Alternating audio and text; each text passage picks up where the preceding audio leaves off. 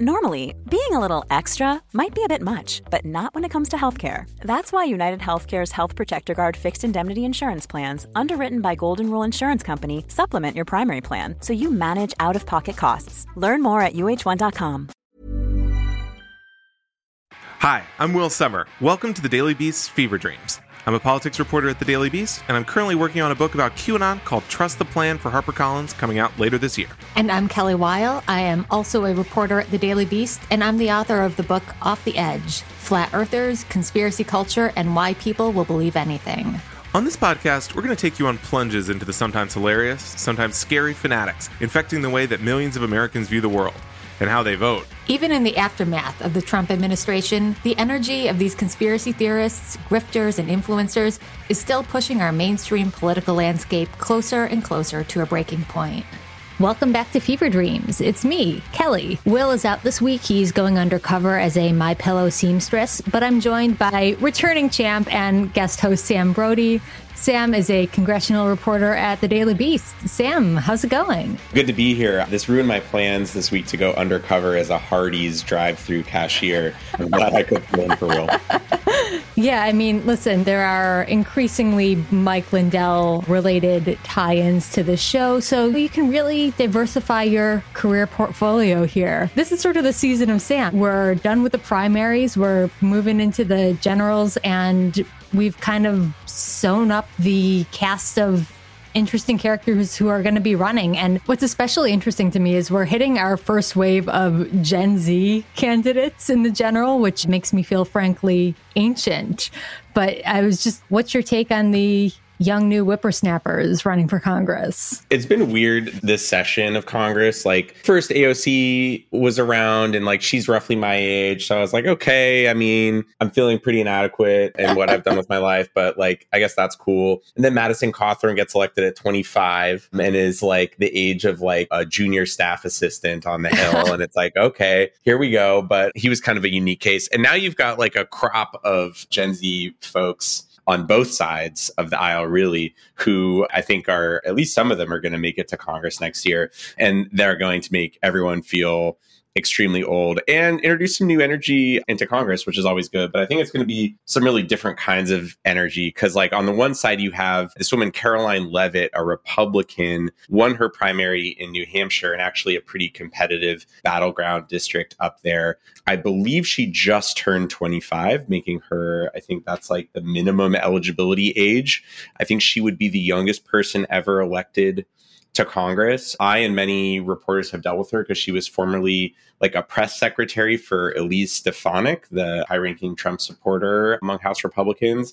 And then she just like left and turned around and ran for Congress. So she's like bringing the like, I'm a Gen Z Republican energy. You've got this guy, Maxwell Frost down in Florida, who won his primary. He's a Democrat. I think he's a little older, but is kind of bringing the like sort of almost like Sunrise Movement-y, like kind of that sort of lefty Gen Z energy. So if both of them make it to Congress next year, it'll just be kind of the like 25-year-old version of like old boomers fighting, which is what makes Congress amazing. Yeah, absolutely. I love that you mentioned Madison Cawthorn as a special case because I did kind of feel like he spoke with the cadence of a boomer meme. So I never really kind of interpreted him as Gen Z or Gen Z adjacent. But yeah, we're into the thick of it now. We're aging. It's the kids' time. Well, he's like, Madison was like nice young man sort of syndrome. Like he sort of developed his political persona a little bit around like the fact that in order to win a Republican primary in like a rural district in the South, like you're largely talking to old people. And so he goes around and the reaction he's going for is like, that's what a nice young man he is. And so he's got to be conversant in the boomer memes. And I'm sure it was hard. That's code switching. He's got to rumble with the kids on Twitter and he popularized Dark MAGA, lest we forget, but also kind of he's got to play the hits when he goes by the VFW and all that. Absolutely. Gone too soon. We hardly knew you, Madison Cawthorn. I'm kidding. I'm sure he'll pop up in a extremely visible and unavoidable role very soon. All right, moving on. We kicked at it earlier, but last week was a banger for Mike Lindell, who maybe was the first person ever to be the subject of an FBI raid at a Hardee's restaurant. This is, of course, MyPillow CEO Mike Lindell. He says that last week as he was going through the Hardee's drive-thru in Minnesota, some federal agents surrounded him. They seized his phone as part of an investigation into a breach of voting machines in Mesa County, Colorado. Now, longtime listeners of Fever Dreams might be familiar with this case. This involves friend of the show, Tina Peters, clerk of Mesa County, Colorado. She's a conspiracy theorist. She allegedly participated in this scheme to impersonate a local tech guy, steal his identity, break into her own voting machines, and then leak that data to Mike Lindell and folks of his ilk. Tina Peters later went on Mike Lindell's private jet to his cyber symposium on voter fraud last August. She went on the run, hiding in Mike Lindell's safe houses. And Mike Lindell also claims to have given her hundreds of thousands of dollars, which is well in excess of Colorado's $65 limit on gifts to public officials. So we can see a couple connections between Mike Lindell and this ongoing federal investigation here. Yeah, that might exceed the 65. I'm crunching the numbers here, and that maybe went over a little bit. Yeah, I'm certainly not a math whiz, but by a couple orders of magnitude. Something that's actually interesting is, Sam, I've been trying to kind of conceptualize this. I have to admit, I've never been to a Hardee's. New York girl, not really a regional restaurant, but you might have actually been to the Hardee's in question. Can you kind of like set the scene? What should we visualize here? Yeah, so I am not from Minnesota, but my first job in reporting was working for a Minnesota publication, and that required me to like travel around the state from time to time. So you're driving around covering political events and such, and you may need to get a quick lunch or dinner or breakfast or whatever it may be along the way. So I believe that this Hardee's was in Mankato, Minnesota, which is actually a delightful little town in southern Minnesota surrounded by farmland and rivers and stuff. And I'm pretty sure I know where this Hardee's is because I've spent a little bit of time in Mankato. Mankato is a pleasant place to make yourself acquainted with federal law enforcement. If I had to choose, there are way worse places in Minnesota to have this happen, but I'm just going to go out on a limb and say maybe not this particular Hardee's, but Hardee's in general. I don't think, my gut says Mike Lindell is not the first person to have been encountered FBI agents in the drive-thru of a Hardee's somewhere. And this isn't like a commentary on Hardee's menu or anything like that. I actually feel as far as fast food chains go, and my West Coast folks will know it as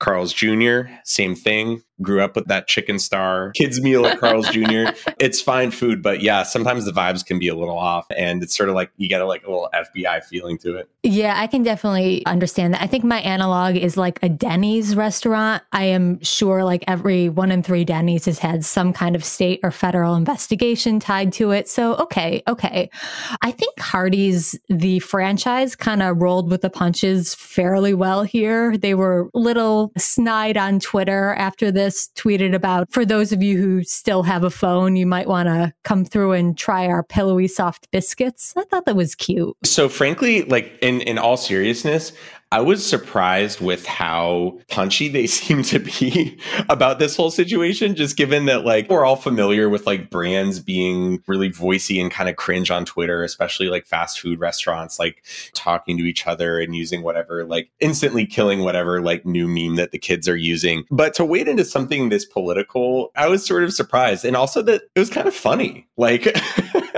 I don't think they screwed it up. No, credit where due. I'm also one of the people cringing when like Wendy's tweets come over Bay at McDonald's or something like that. But this was cute. And I think I have a little bit of further scene setting here, or maybe this is the story that got away, because I was actually on the phone, maybe the same phone that was seized with Mike Lindell, about a couple hours before this raid would have gone down.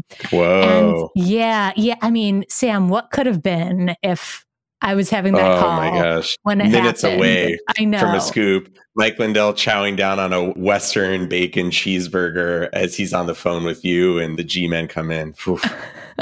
It would have definitely been certainly an embeddable audio clip in the story. But it's all fun and games to talk about the scene in the Hardee's parking lot. But unfortunately, we kind of have to care about this because it taps into a broader narrative of federal overreach that the right is trying to gin up in the wake of the Mar-a-Lago raid on Donald Trump. So In the immediate aftermath to this raid, the Hardee's raid, that is, Mike Lindell hit the airwaves saying that this was a massive breach of his civil rights. And not only that, but saying that if the FBI can do this to him in the Hardee's parking lot, they can do it to you. And I think we've been hearing that kind of soundbite used in relation to Trump a lot. Sam, do you have any sense of how the right is using this fear of federal prosecution to get folks behind Trump as he's weathering these new investigations?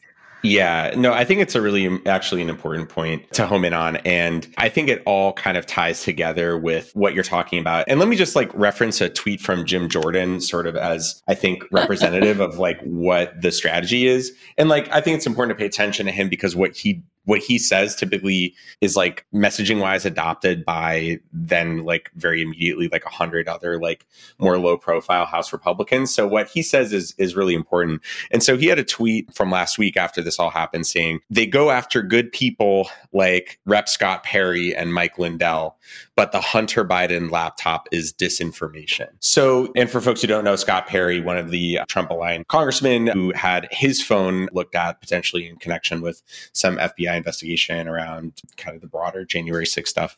So it's sort of not just they're going after good people, but there's this double standard here. They don't look at Hunter Biden and they do look at people that you like. So I would expect to see a ton more of this, but I do think we have to sort of acknowledge it was said about Trump after the Mar-a-Lago raid. That's well, if they can do this to him, they can do it to anyone. It's just well, yeah, they do this to people all the time. If you break federal law, this might happen to you. But it was said in these reverent tones about Donald Trump, obviously a former president. It's just funny to see it used for a pillow guy like Mike Lindell. It's well, if they can do this to Mike Lindell, it's just he's a guy who's on TV a lot and sells pillows. I don't know. It was just wild to see that used as if he was some kind of cabinet official or dignitary. No, it is really funny to see them make this figure of suffering out of Mike Lindell. And when they're doing this, they're actually really changing the facts of the case. In the immediate aftermath of his phone being seized,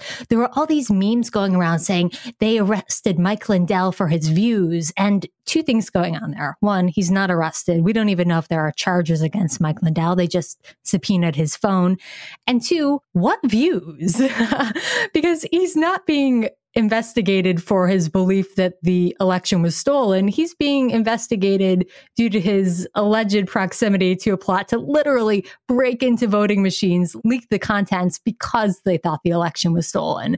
So there's a lot of wiggle room there. They're really trying to make a martyr out of this guy who I'd like to see them stick by Mike Lindell's side because I don't think this is going to come out so great for him when all the facts come to light. Yeah, I mean, I think these are all good points. And I do think there is an element here, too, of folks like Jim Jordan, who sort of play in the respectable world, semi-respectable world, if we can even call it that, of Capitol Hill, but court the base. And any of us who've been to a Trump rally know that Mike Lindell is given the most rapturous reception anytime he shows up. People in the base just love the man. And I think there's a huge risk here, as Kelly outlines, of getting ahead of this by going to the mat for Mike Lindell before we know more about what exactly is happening. But Jim Jordan will get rewarded for that no matter what. And if and when there are more serious things that happen with Lindell's case, there's going to be no accountability and people will appreciate that there are people in Congress or wherever else are sticking up for Mike Lindell. Absolutely. And this comes, of course, simultaneous to the lawsuits against Mike Lindell. He's being sued into oblivion by the likes of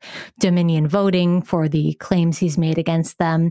But one counterpunch he claims to have against the FBI is he says he's teaming up with Alan Dershowitz to sue them for stealing his phone. So again, we're really going to have to keep an eye on Lindell and the several court cases coming up. And maybe during that time, he will finally be able to prove voter fraud. Maybe he'll get that hamburger. I hope he did get it at long last. Okay, moving on. So Sam, you've been following the campaign of one of, I think, sort of the low-key, most colorful candidates for office really anywhere in the country. So can you tell me what's going on with the Mark Finchem campaign? Yes. I think this is one of the actually most, in addition to being colorful, really consequential races that people should care about. So Mark Finchem is a Arizona state legislator who is the Republican nominee for Secretary of State in Arizona, which in Arizona and a lot of other states is now a really, really fraught position because the Secretary of State oversees elections.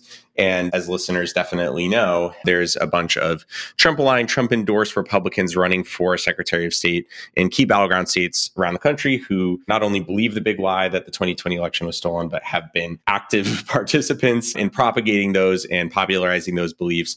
And in some cases like Finchem's, were actually at the Capitol on January 6th. So obviously a huge deal if these folks get anywhere near the reins of the election system in key states that could decide the 2024 election. But really, there are some characters in this field, but Finchem is definitely near the top of the list. And I think seeing how Republican candidates wink and nod to the fringe in increasingly brazen ways, like Finchem, it's like a full-on hug. There's no winking or nodding. He is running for statewide office in a battleground state, just completely letting it all hang out, so to speak. So I just reported on a fundraiser that Finchem did in Newport Beach, California, and it was co-hosted by a woman who has spent the last few years explaining to her social media followers why Sandy Hook was staged and fake, why the Las Vegas shooting was staged and fake. She commemorated 9/11 last week by calling it the day that the deep state murdered thousands of people. So these are the sorts of folks that Finchem associates with. I also reported last week on a speech he gave before the Arizona primary in which he unspooled a truly, you got to give him a hand, conspiracy about Mike Pence, actually blaming Mike Pence for the 2016 surveillance of the Trump campaign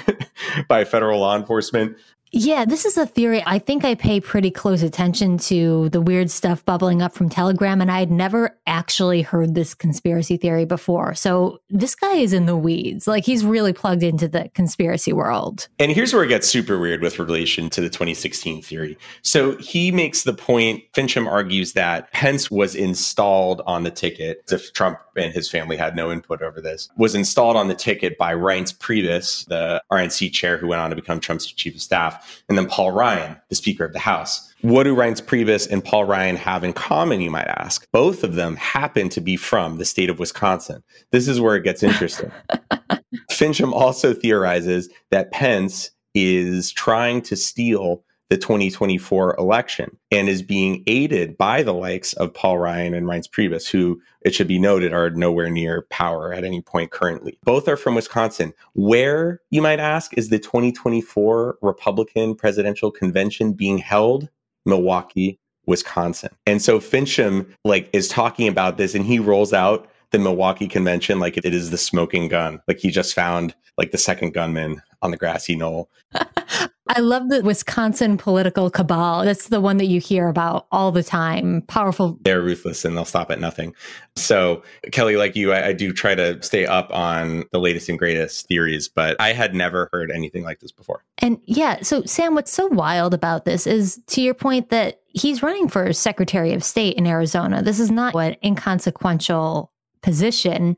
And this is actually part of a wave of candidates for this role. These are people who will oversee their state's elections and how they're carried out, how votes are counted. So there's a lot of potential consequence for someone this fringe taking a role like that. And we're seeing similar races in Pennsylvania, where the presumed Republican Secretary of State candidate is pretty fringe.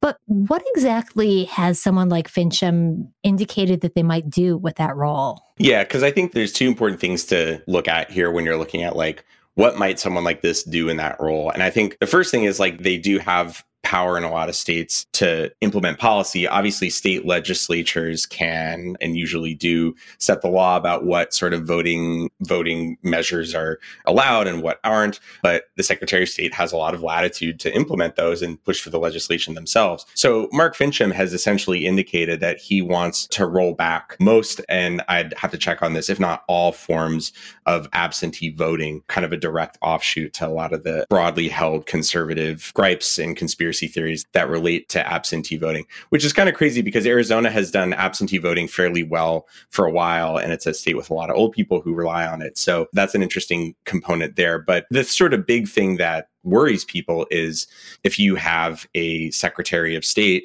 who just simply invalidates the results, right?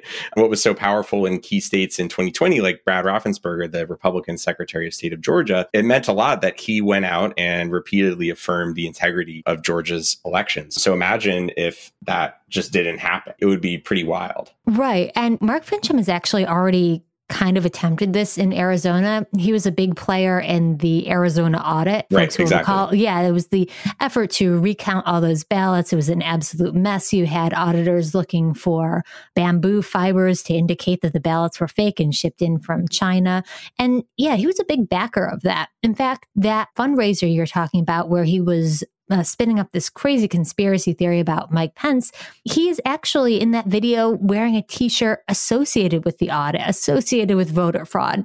So this is really, really central to everything he's doing in his current office and everything he plans to do in the future. Yeah, that's exactly right. It's so much like we talk a lot about like how 2020 never went away, but it's like, here's a man campaigning for office in 2022, and everywhere he goes, he wears this red shirt that says #prove it.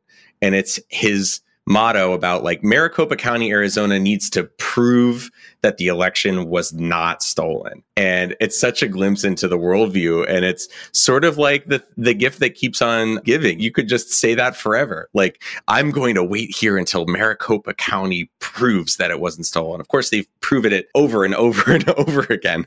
But if you live in this world, it's never enough. And there's always something to be suspicious about or some conspiracy. And to see it take off like this, I think in Arizona it's sort of been a ground zero for this sort of stuff. But from Michigan to Minnesota to Pennsylvania, I mean, just there are so many offices where this is folks like Finchem are close to winning potentially. All right. Our guest this week is Matt Binder, a reporter for Mashable and a host of the podcasts Doom and Scam Economy. Matt is one of the most intrepid reporters on the cryptocurrency hellscape beat. He joins us this week to tell us about cryptocurrency's recent meltdowns.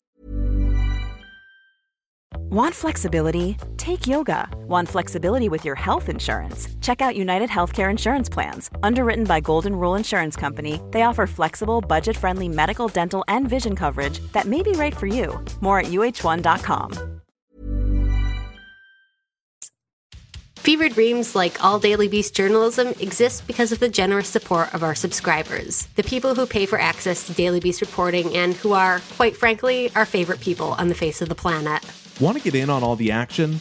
Join now and get unlimited access to Beast reporting, exclusive ad-free newsletters, and our undying appreciation. Head to feverdreams.thedailybeast.com to sign up.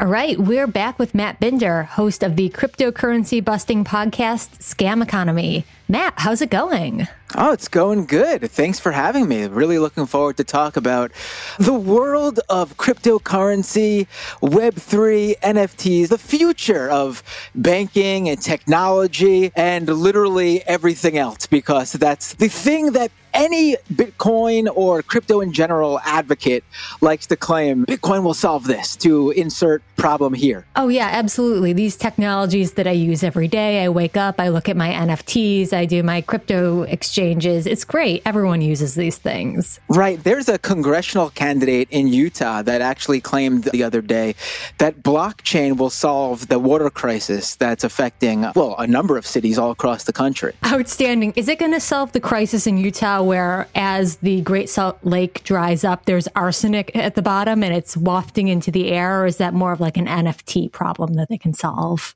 Right. The thing is with an NFT, as long as there's an NFT of it, the real life thing can actually just disappear. That is one of the most viral claims of that was there was this NFT advocate who was claiming that if you have a diamond and you make an NFT of that diamond, if you lose that diamond or that diamond is destroyed, then you can sell the NFT for the same amount because the diamond still exists as an NFT, thus retaining all value. And I think all normal people not in this space are just like, what? I can't wear an NFT yet, I guess. Not yet. Well, okay. So Matt, let's back up a little bit because you've been a crypto skeptic for ages. And I know sometimes it's been kind of a difficult position, but how smug are you feeling right now?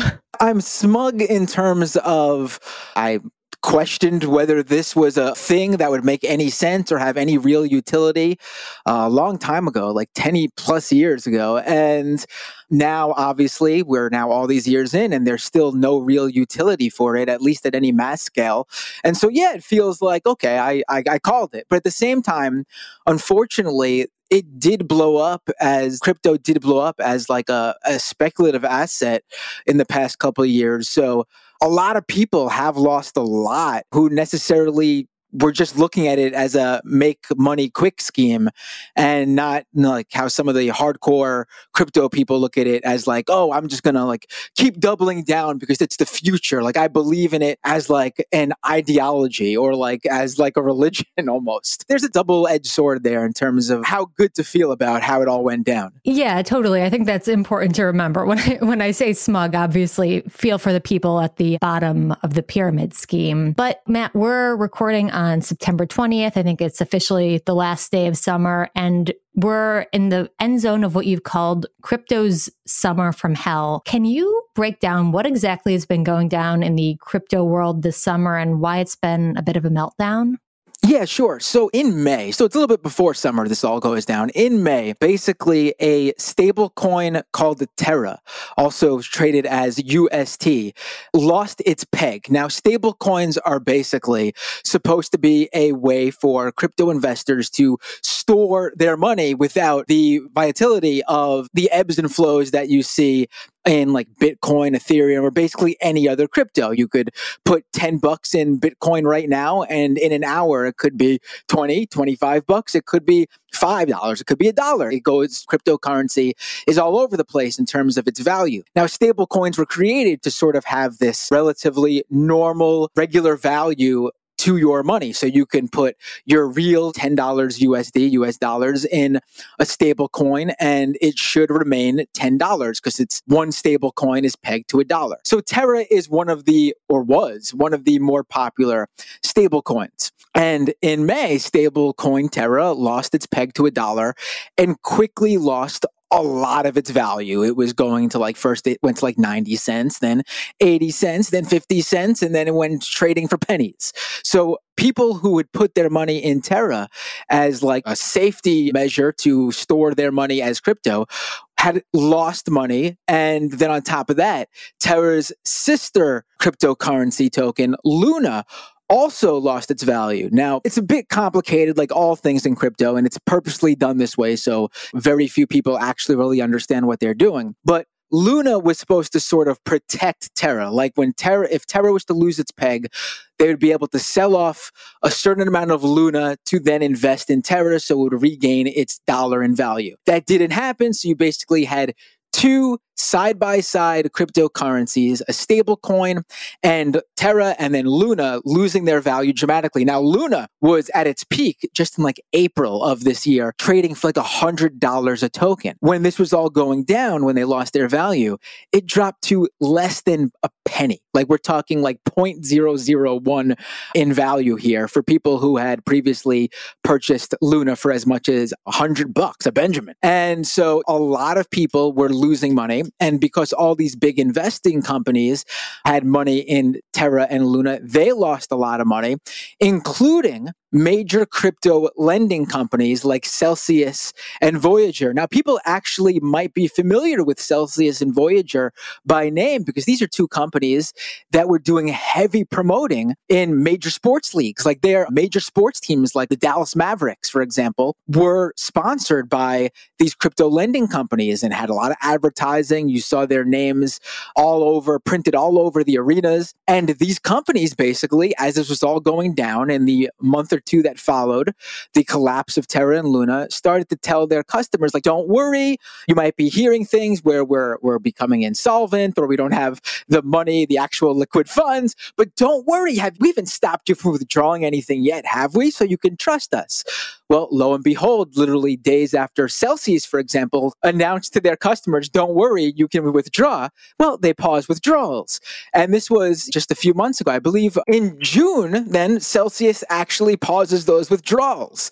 And so you had a lot of customers who had put a lot of money into these crypto lending companies like Celsius as investments, wooed by these promises of high yields as high as like sometimes like 20, 30%, things that would, if this was like a bank promising you this, you would be, or any other like old school type investment fund, you'd be wondering, not even wondering, you'd be saying to yourself, this has got to be a Ponzi, right? But crypto has brought this promise of you will get rich, no problem. And so people believed it. They put a lot of money, some people life savings, hundreds of thousands of dollars, millions from some of these crypto hedge funds that are now going under due to all this in companies like Celsius. And then they're told they couldn't withdraw because Celsius in turn lost a lot of money with Terra and Luna.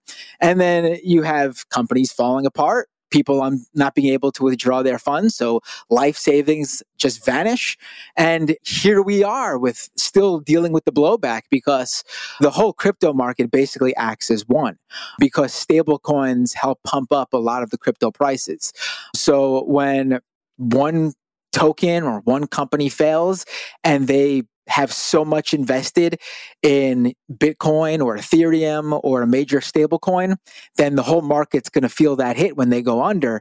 And here we are today where these assets, these speculative assets are trading nowhere near where they were when most regular people like you and me, the retail investor, decided to start investing crypto when it blew up in 2001. Bitcoin, for example, is currently trading at less than what it was when it blew up for the retail investor in 2001. So basically, when most regular everyday people decided to buy some Bitcoin, the price they bought it at then is higher than what it's at right now. So you have the vast majority of ordinary people who bought Bitcoin currently at a loss if they were to sell right now. Wasn't like the whole idea of crypto, like philosophically, that it was going to not be like the sort of like big financial products that like led to the ruin of the economy in 2008. What it sounds like you're describing is just like a replication of all these derivatives in financial products, and in this sort of like what was supposed to have been imagined as like a utopian kind of like technological like financial fusion, right? Right. Yes. I mean, Bitcoin basically started like a libertarian fever dream. I mean, it was literally like what they wanted to sort of replace the US dollar, because really strong libertarian, ideologically libertarian folks, they have strong distrust in the government and strong distrust in the Federal Reserve. And they think the ruination of the country is based in like the printing up of money. And so Bitcoin was supposed to be this government hands-off sort of replacement for the old money financial system. Satoshi, the creator of Bitcoin, who still to this day, no one really knows exactly who he, she, or they are. But in the white paper, sort of breaking down what Bitcoin was going to be early on, there was a lot of like mentions of sort of like libertarian, Federal Reserve, gold bug type terminology. And those hardcore Bitcoin maxis, that like they're called, maximalists basically, still sort of hold that libertarian ideology front and center. Like these are the people like the Max Keisers, former hosts on RT, a libertarian sort of a conspiratorial thinker. He's like probably like one of the big named examples you can give of those strong libertarian believers who still hold that as why they are so invested in Bitcoin. It's not necessarily the money-making scheme for him, although being that he got in fairly early, I'm sure he's made a tidy sum of money from Bitcoin. But for people like him, they still strongly believe in what Bitcoin could be. But you usually hear from them when they're criticized by like, it's been 10 plus years now and Bitcoin hasn't done a single thing that you were hoping it could do. And they like to then sort of compare it to the early internet as if there were no use cases in the early internet, like email, instant messenger, chat rooms, all sorts of things that actually connected people. Whereas today, Bitcoin and all the other cryptocurrencies, basically their main use case is that of a highly speculative financial asset where people lose a lot of money. So, Matt, you mentioned the early internet, and there was a sense, certainly beginning of this year, that they were on the cusp of reinventing the internet. There's this idea of Web3, this very decentralized, cryptocurrency aligned new internet sort of thing. And we even saw Facebook dabbling in it with their idea of a metaverse.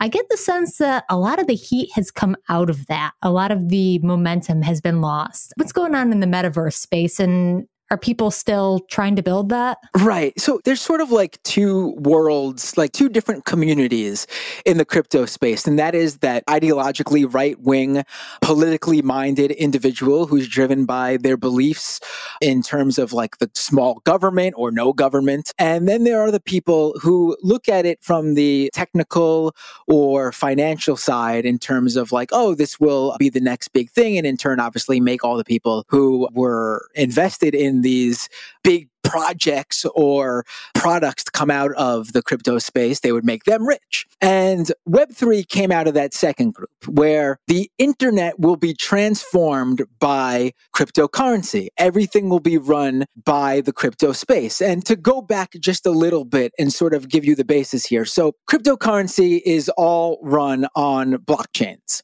And basically a blockchain is where these tokens live. Like when you buy an NFT, you're not actually buying that Bored Ape Yacht Club JPEG. What you're buying is a token that's connected to that Bored Ape Yacht Club image.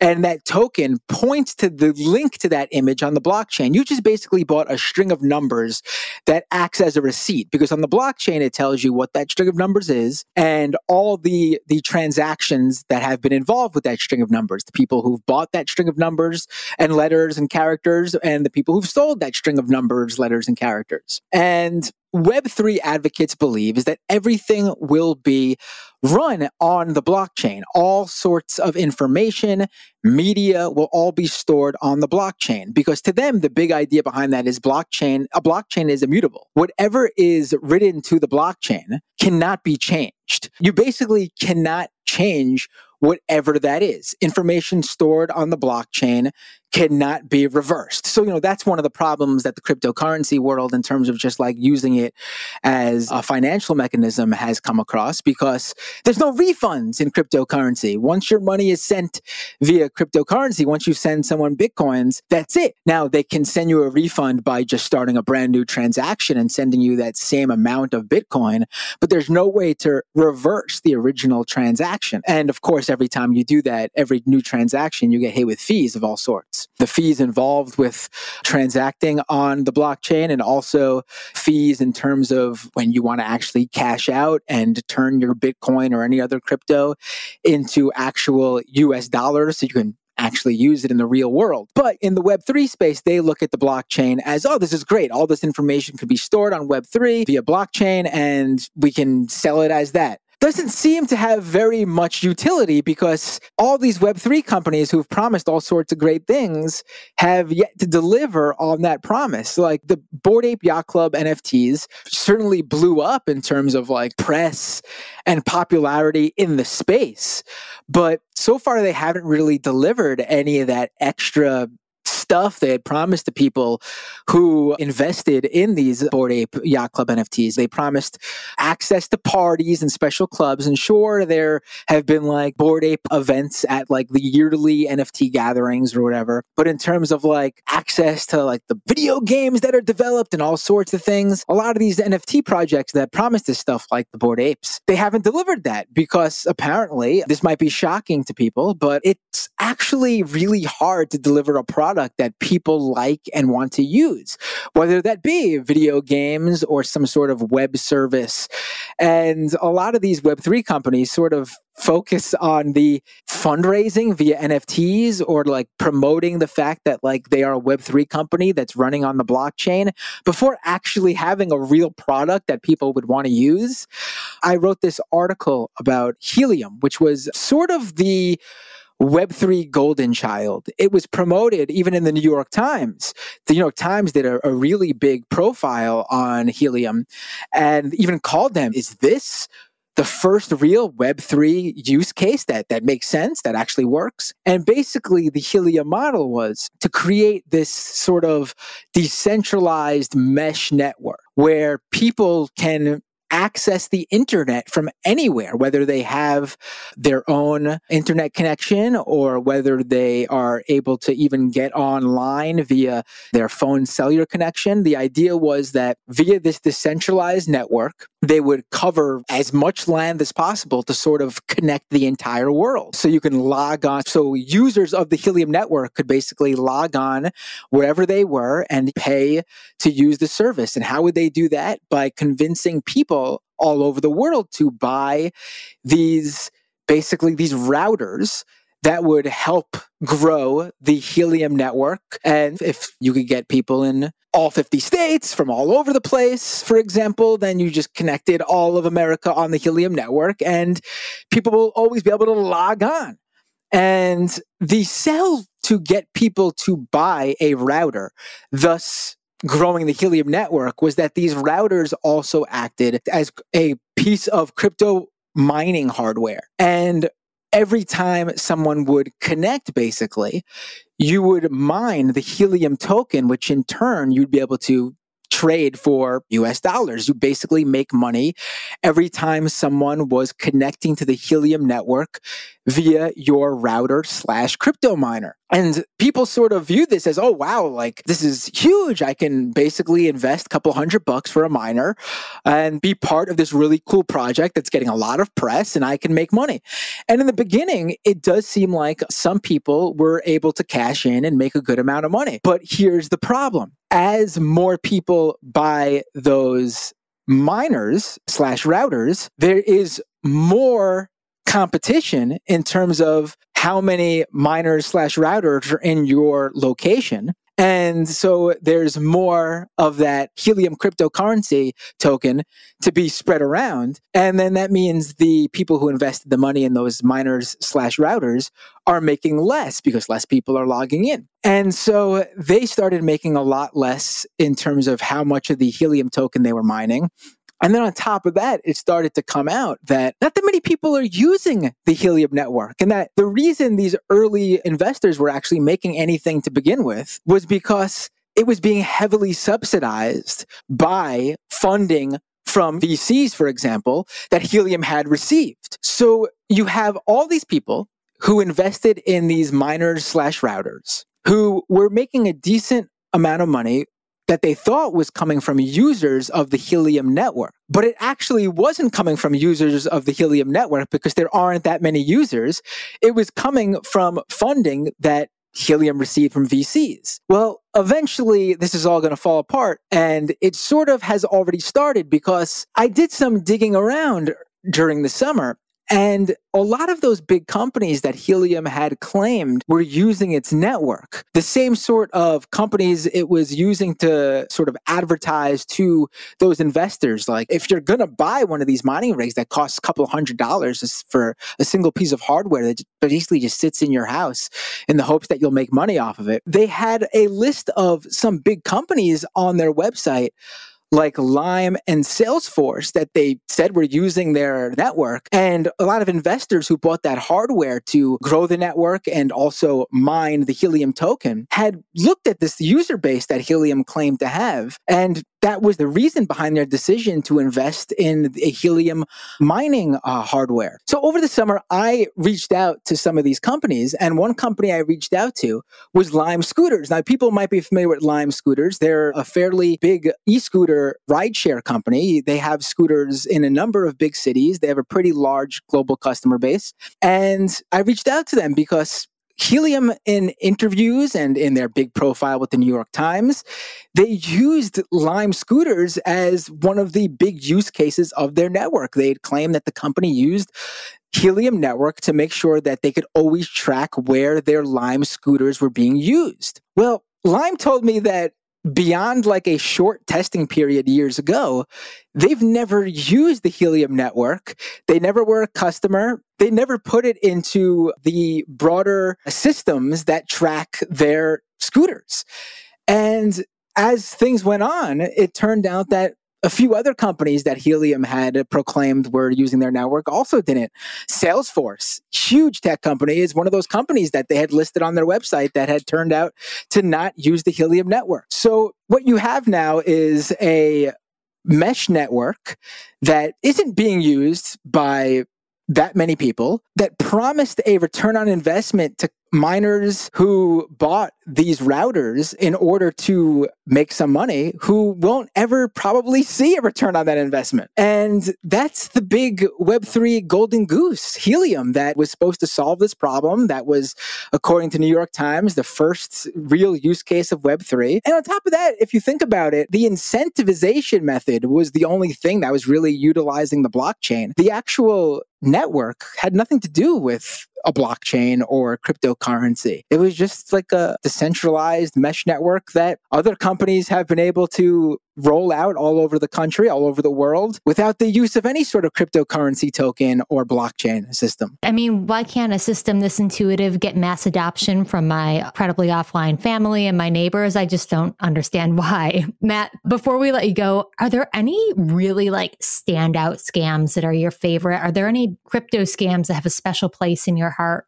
Ooh, let me think. One of the best things about the crypto world is that scammers have an unlimited supply of people to scam, because even though the actual world of crypto, like the people who are really investing money in it, is kind of small, these scammers can easily double dip on them, because it seems like crypto investors always fall for scams. There's no like, fool me once, shame on you, fool me twice, shame on me. It's literally like, fool me 3,000 times and I'll keep on getting fooled, because they get scammed over and over and over again. That's sort of the allure, though, that like, if you're going to invest in crypto, it's because you think you're going to get rich quick. So every get-rich-quick scheme that is obviously a scam, you're going to fall for if you're one of those crypto hustlers.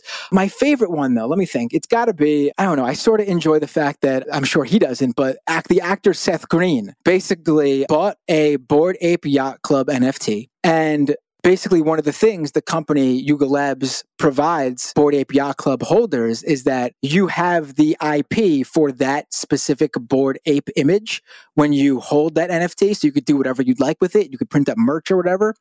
So Seth Green used his Bored Ape to create a TV series around. He spent all this money on a live action / animated mixed sort of pilot with actors, and it heavily features the main character is his Bored Ape Yacht Club NFT. And after he completed production and it was ready to go and be unveiled at some crypto conference, someone scammed him and stole his Bored Ape Yacht Club NFT, which means he no longer held the NFT, thus he no longer held the IP rights to it, so he couldn't release that TV pilot that he created without first getting back the NFT. So he already spent 6 figures on the NFT originally, and then he ended up convincing the person who was holding the NFT, who would claim they bought it from the scammer, so they say they weren't the person who stole it from him. He then had to pay that person an additional 6 figures to get it back, also he can actually get this pilot seen. It's pretty incredible scam. I mean, if the guy who was holding it actually was the scammer, I mean, well done. But I mean, either way, Seth Green had to spend, I don't know, gotta been like $500,000 for this Bored Ape NFT on top of the cost of actually producing the pilot featuring that Bored Ape. This has got to be the best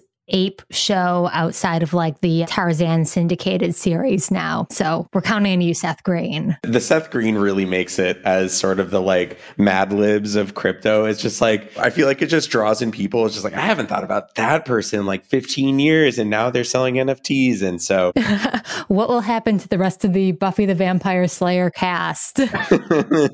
There's a It's Always Sunny in Philadelphia actor who's investing in this Web3 company where basically they're going to create characters and then people can invest in the NFT token, like the token of that character, so that if something using that character gets big, they can get a cut of whatever that is, which sort of goes in the reverse of what like storytelling is all about. You don't create the characters first and then try to insert them into a story.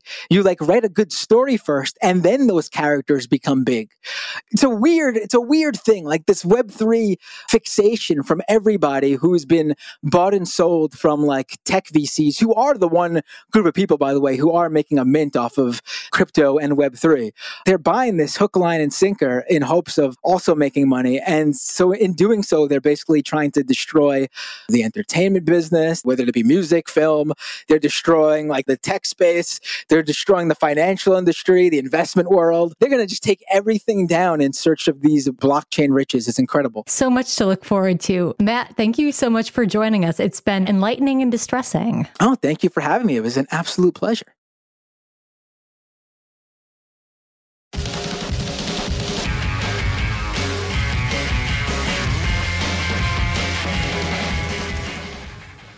And now for Fresh Hell, the segment where we tell you exactly what your crazy aunt is going to be posting on Facebook in the coming weeks. Sam, did you see this weekend, there was a Trump rally in Ohio, and there was this weird moment at the end where everybody was like holding up one finger in a weird salute? I did see some of the video from that, and having been to some rallies myself, I've never seen that before. Yeah, so I'm glad you say that, because I was kind of questioning my sanity too. I'm like, what is going on here? And in fact, we had some listeners of the show ping us being like, can you explain what this one finger salute is?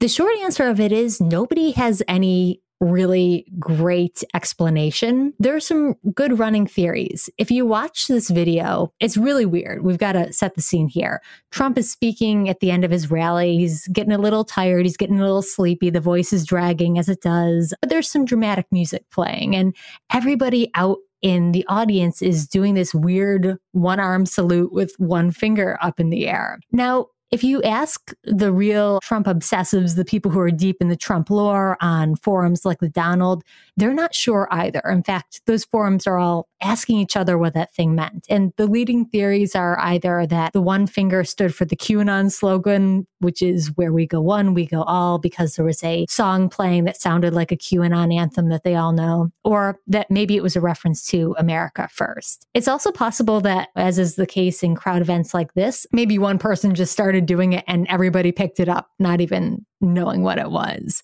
But that said, now that it's a remarked phenomena, I'm kind of worried that this is going to be a thing that people are just going to do at Trump rallies. It's going to be the one finger up crowd, almost like the wave. And I'm already seeing a lot of people in QAnon circles on Twitter using the one finger up emoji, trying to get some momentum behind this. So Sam, if you're at any rallies and this is something that you see going on, I'd love to know what exactly people think they're doing. It's so funny. And I feel like we have the ingredients here almost for like, if you remember the like AOK hand signal. Yes. And how that sort of like became, the reason I mention it is because it sort of showed how like right wingers enjoyed adopting certain things kind of based on liberal outrage. Like asserted liberals would go, that's a white supremacist symbol. And like, regardless of like whether they intended it or not, it felt like conservatives were like, oh, this is pissing off the libs, so we're going to do this. And I do wonder if, based on the outrage over this, if like it just becomes a thing divorced from however it actually started. But like clearly there is the overriding thing is like, oh, well, we're here to just make the libs mad. So let's do this, this one finger salute. Yeah.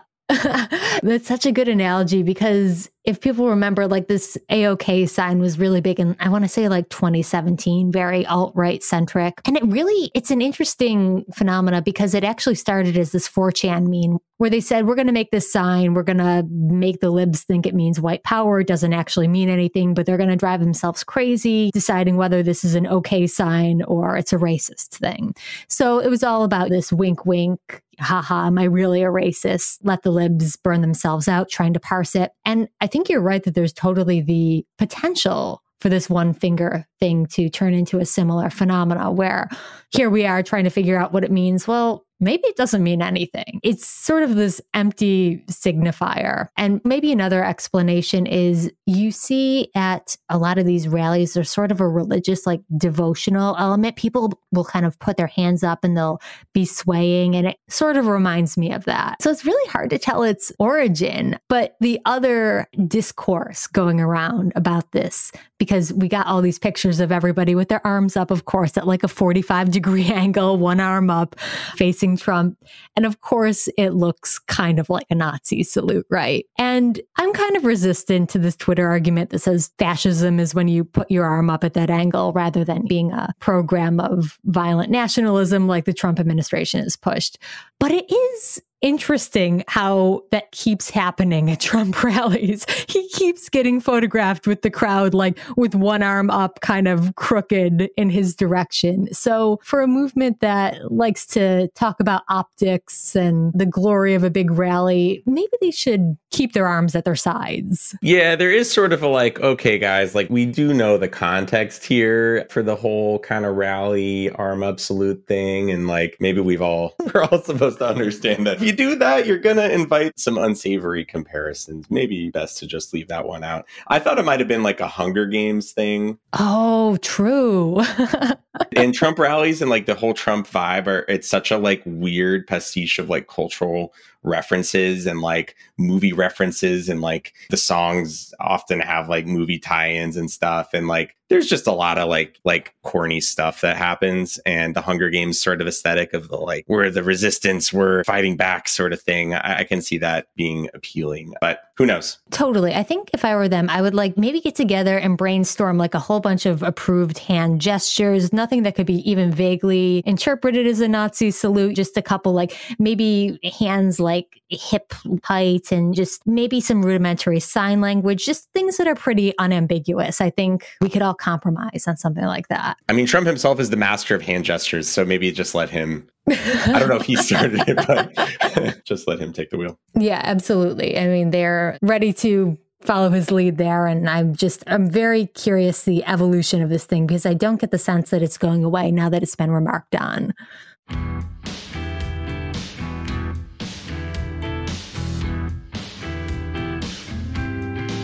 On that note, let's wrap up this episode of Fever Dreams from the Daily Beast. In future installments, we'll also be speaking to some amazing guests at the Daily Beast and beyond, from politics to popular culture. We hope you'll subscribe to us on your preferred podcast app and share the show on social media and at your family dinner table.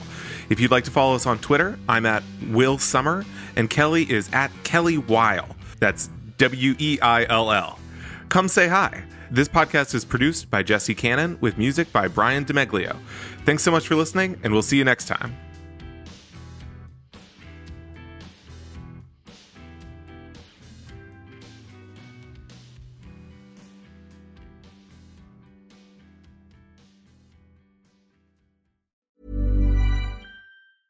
Normally, being a little extra might be a bit much, but not when it comes to healthcare. That's why United Healthcare's Health Protector Guard fixed indemnity insurance plans, underwritten by Golden Rule Insurance Company, supplement your primary plan so you manage out-of-pocket costs. Learn more at uh1.com.